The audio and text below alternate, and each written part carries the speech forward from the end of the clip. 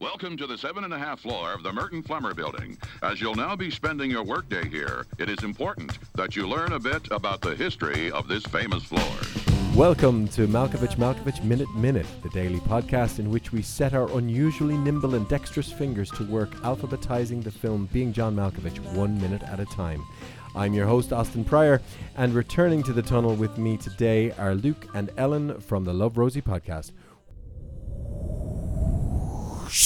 Can I just say, considering that I've been doing podcasting for 3 years, I've never nailed an intro as good as that. Oh, stop it. What? That was such like a tongue twister.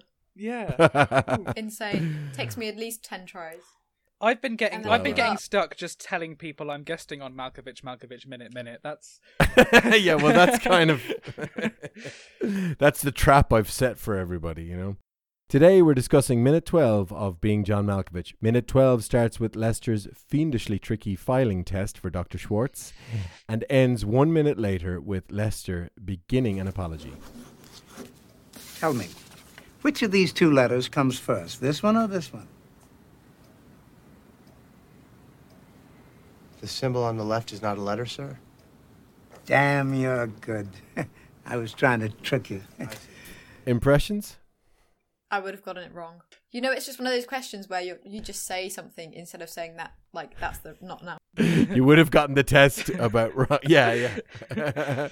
No, I would have literally turned around and answered the question rather than just say the obvious. Do you know what I mean? Yeah. Because it's just a Yeah, trick question. because it seems like a trap. So you Yeah. go, well, you'd have to pretend you knew what the Yeah. other symbol was. So you're yeah, like, exactly. yeah. I could see it, especially in that pressure situation. And I would have. And I just watched it and I was like, oh, I'm so dumb. Oh, And I love how pleased Dr. Lester is with himself afterwards. Like that little chuckle he gives. It's just like, Yeah. oh, I really like this man. I want him to be my friend. yeah, because it's such a good trick. It's like, you're good. I was trying to trick you. It does question whether I should actually be doing A levels. Just that scene. It's You tragic. should definitely be doing A levels because you're obviously overthinking things. And that is what A-levels are Clearly. all about. Exactly. Yeah. Oh, by the way, in the script, he doesn't draw symbols on a card. He just says which comes first, R or gloof. So I just love gloof. So I think it's better to do a visual one. So is that symbol officially now called gloof? Is that where we're at? Exactly. That's my headcanon for it. I That's love like that. I'm gonna draw that and know that it is gloof. I love that. GLOOPH, by the way. Oh. I bet you've written it in your notes, haven't you? Yeah, you know I have. And I've written it in here, in my head, forever. Yeah, I mean, this minute, I wrote down, first of all, this minute is just a really good sketch. But it's kind of, technically, it's not in the sense that, like, it's about too many different things. Because you've got the which symbol gag, and then you've got... Well then, put these in order. Yes, sir.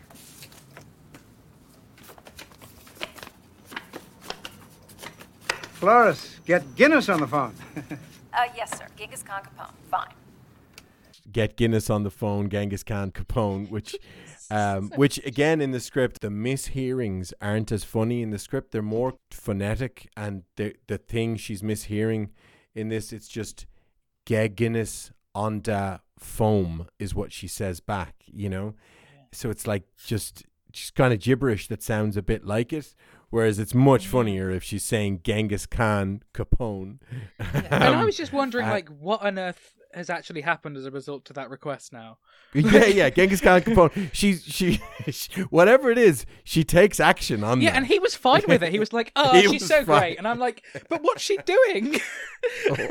What's she doing? She's definitely taking it on board. She's got a subplot that I wish we had. It's just, I just love to just see her bringing in random people into the office, and it probably would have been a bit too blatantly absurd, but it's Yeah, fine. I think it would have been too. Yeah. Yeah, too because obvious. she's kind of skating the edge already with Yeah. how silly the comedy is there. I love it, but, you know, turn it up a couple of notches and it would be, it's already kind of just enough. I think it works this early on because the film is still establishing itself, that you're willing to go, oh, it's that kind of film, and then when it changes, you don't feel like it's a sudden change.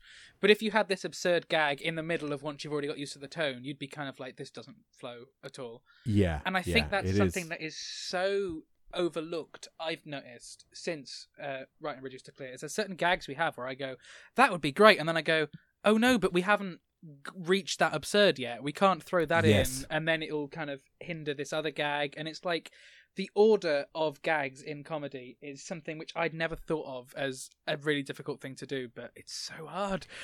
And it kind of works the same in other genres as well, like the version of The Exorcist where she comes down doing the spider walk down the stairs. That's way too early in the movie. That was a deleted scene originally, and it should be. So comedy and horror aren't generally similar, but they have this in common, if you get the tone wrong, and if you escalate too early and then have to step back, it ruins the tone. Yeah, comedy and horror only really work if you get a specific reaction out of the audience. They're probably the only genres in which you can't just write and go, okay, that's probably good. You have to test it so much to check that things work, that it's and in a weird way kind of more horror to comedy, but I think even comedy to horror, if you write it bad, they could easily seep into the opposite genre. They're kind of opposite ends of the spectrum. Difficult. It's definitely difficult to get it right, I think, with horror and comedy, and just anything comedy is just difficult, I think, and that's why I have quite a lot of respect for it, because it is really difficult. You have to get that. Yeah, I mean there are so many unfunny comedies. Oh yeah, 100%. That's why I don't watch them. I've written 2 of them. But it sounds like I'm setting up self-promotion. I'm not. Feel free to cut this. With Reduced to Clear, it's only on my mind because I've just finished writing the last draft today. You're involved in your work. It's okay. So with that, it's very much of, I feel like this is the first time I've written something that's actually funny. I feel like it's mostly just kind of my failed writing anyway, but I think I've mastered it, but I don't want to judge on whether comedy's good until I find out whether I can do it first. Because I've made 2 comedy films, The 16th Minute and Common Denominator, which I'm not promoting here because they're awful. But it's I made 2 of those 2, and it's like I maybe like a joke every couple of minutes, and that's just not good. Yeah. That's just not good enough, especially for a short film. Whereas you need to have the certain beat and a certain rhythm, and so much of that is where I've struggled, is having a consistent tone rather than going, oh, that's really funny. Because it's one of the hardest things, is you can come up with this hilarious gag and be like, this is my favorite thing ever, but I can't put it in here because it doesn't fit. This is too surreal for a straight-faced comedy. This is too serious for a surreal comedy.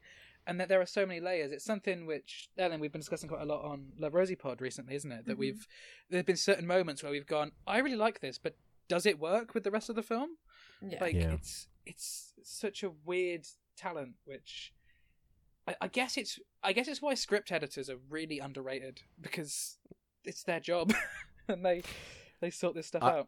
I'm just enjoying this, like, writer director looking back on his early work critically. Just for context, for the audience, Luke is 17 years of age. Believe me, if you were looking back at the 16th minute, you would also be looking back. Yeah, but I mean, you've got time to course correct. You're doing pretty darn well. Don't worry about it. Yeah, so you've got all these elements. I was saying, you've got the witch symbol thing. You got Genghis Khan, Capone, and then Damn fine woman, Flores. I don't know how she puts up with this speech impediment of mine. You don't have a speech impediment, Dr. Lester. Flattery will get you everywhere, my boy. I'm afraid I have to trust Flores on that one. You see, she's got her doctorate in speech impedimentology from Case Western. We get into this speech impediment thing where, as an audience, we can read between the lines and know that, okay, poor Dr. Lester has very few contacts in his life. So he believes himself to have this speech impediment because, the woman he trusts the most tells him he has. It's such an odd and perfect idea. And the fact that he can't be convinced now that he doesn't. But, like, it really stretches reality so much. It obviously doesn't hold up to any scrutiny because obviously he can hear himself. And he's never specific about what the speech impediment is. You know, he's just like, nobody can understand me. And I think that's why it's so Typical. great that it's a gag that's done and gone in 5 minutes. Like, you don't think about it afterwards, really.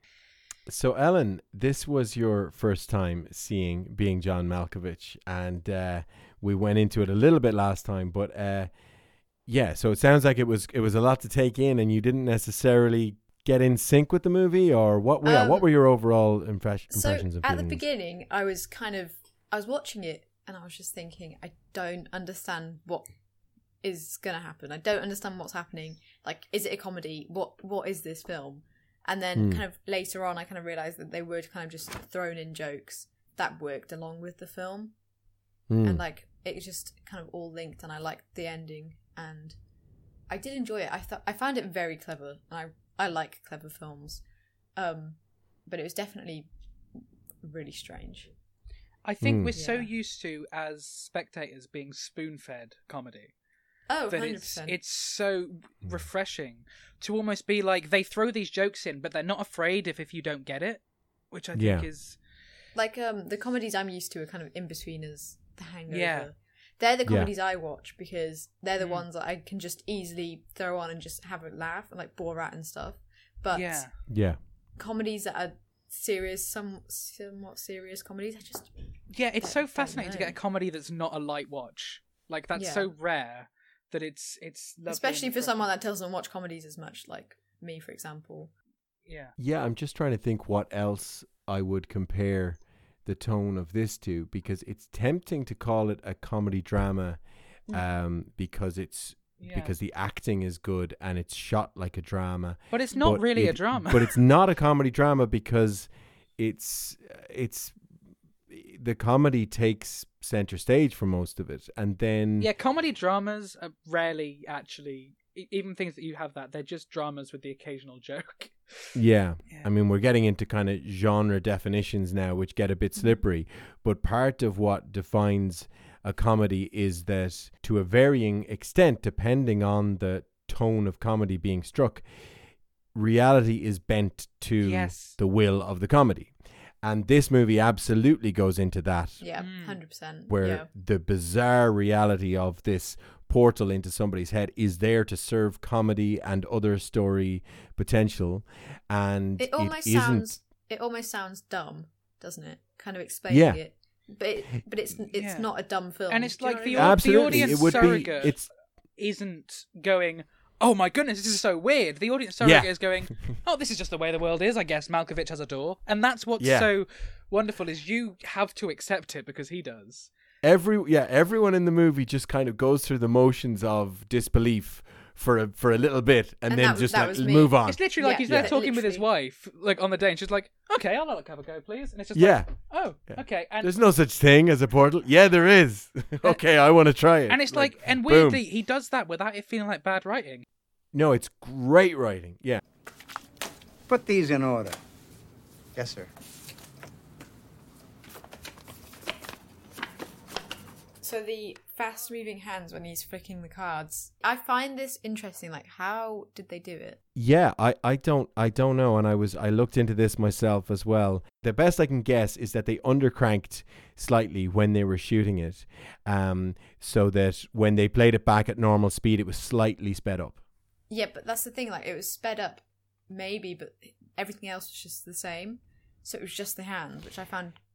I don't know. Well, it's just the hands, but it's only in a close-up, so... Yeah, that's true. I don't think there is a wide shot where you would need to... Maybe it's just the way they kind of move it up then.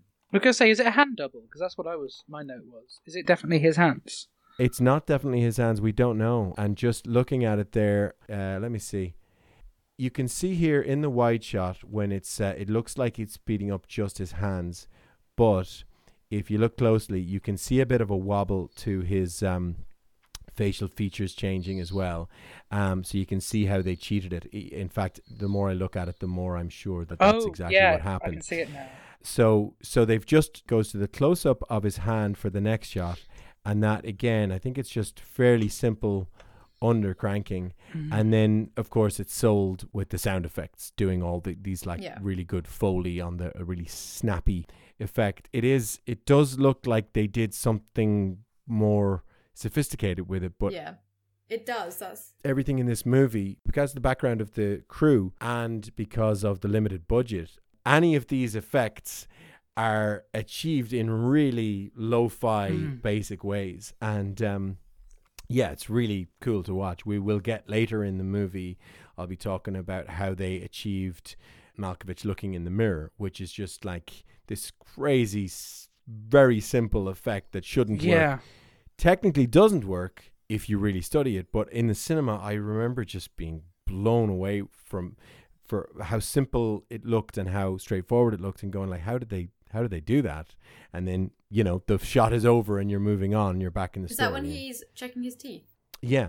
So I'm not gonna go into it today, but that's a little teaser, and everybody can be thinking, how did they do it? You know what? I didn't actually think about that. There you go. Well, it's they best if you filmed don't. it from his POV, like POV, yeah, in a mirror through his eyes. That's how you think the shot works. So they kind of, I'm assuming they kind of had to film him looking out and doing it, then kind of superimpose him over the mirror and have the camera make the exact movements that he does. That's how I would do it, but it's way simpler. And I bet they have like a little camera here, don't they, or something? No, I'm not telling you, because you'll have to listen to the minutes. I definitely will. I definitely will. Definitely Yeah. So, I think our discussion is at an end for today. Will you be able to make it back tomorrow? Yep. Sure hope so. How did your trek get on? Where did you materialize? How long did it take you to get back? I was worried that I was going to do the Coraline. Oh, yeah. And I was going to go to my family, but with button eyes. So I'm glad that didn't happen. But, you know. Good.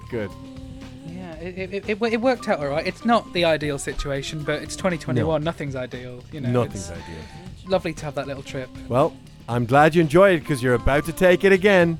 See you tomorrow.